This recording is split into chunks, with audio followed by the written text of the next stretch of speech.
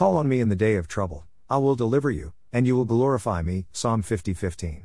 In the day of trouble, things can change so quickly and so unexpectedly. Everything seems to be going so well. Then, something happens, and everything changes.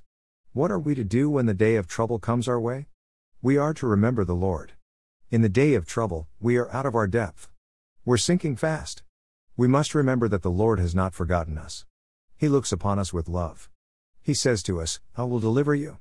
Here, we are reminded that God's love will not fail us in the day of trouble. When we read such precious words, spoken to us by the Lord, what are we to do? Let us speak, from the heart, our words of response, I will glorify the Lord. In the day of trouble as well as the times of blessing, may God help us to give glory to Him.